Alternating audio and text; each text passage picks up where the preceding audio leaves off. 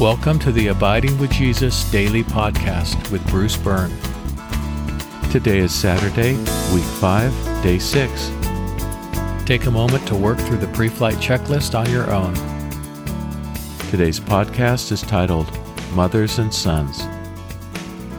We have marveled at how Jesus displayed his kindness and mercy in his interaction with the thief on the cross. Today, we'll look at another interaction Jesus had while on the cross. Our Bible reading is from the 19th chapter of John.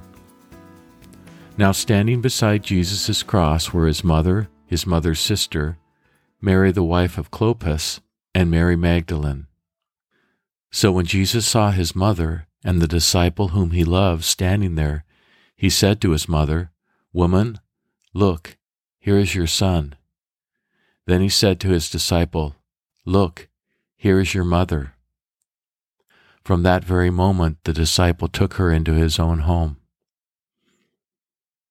Only the women and John, who is likely still just a boy, are able to be present with Jesus during his crucifixion. Just as Jesus took time to comfort his disciples before his crucifixion, he now takes time during his crucifixion to arrange for the care of his mother and youngest disciple. For today's meditation, imagine that you are present to observe the scene. Watch as the events unfold. Watch as Jesus notices the women and John standing near the cross. Listen as Jesus speaks to his mother, saying, "Woman, look, here is your son." Watch as Jesus turns to John. Hear Jesus say to John, "Look, here is your mother." For today's questions, question 1, what emotions stir in you as you witness this scene? And question 2, if you were present at the cross, knowing what you know about the rest of the story, how would your thoughts and feelings be different from the others who were there? For today's worship, express your awe to Jesus that even in the midst of his suffering, he is still thinking of and caring for others.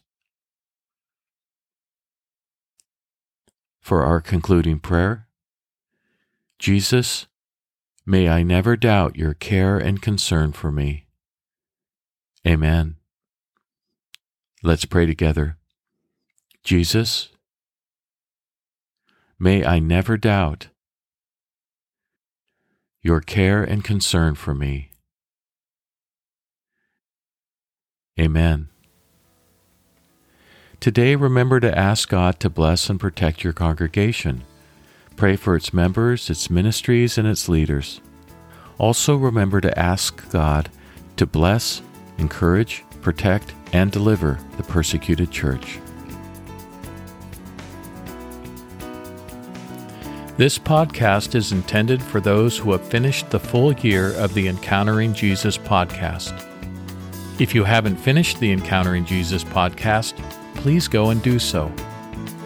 If you haven't begun, search within your podcast app for Encountering Jesus Bruce Byrne, and it should pop right up. Then we'll see you back here in a year.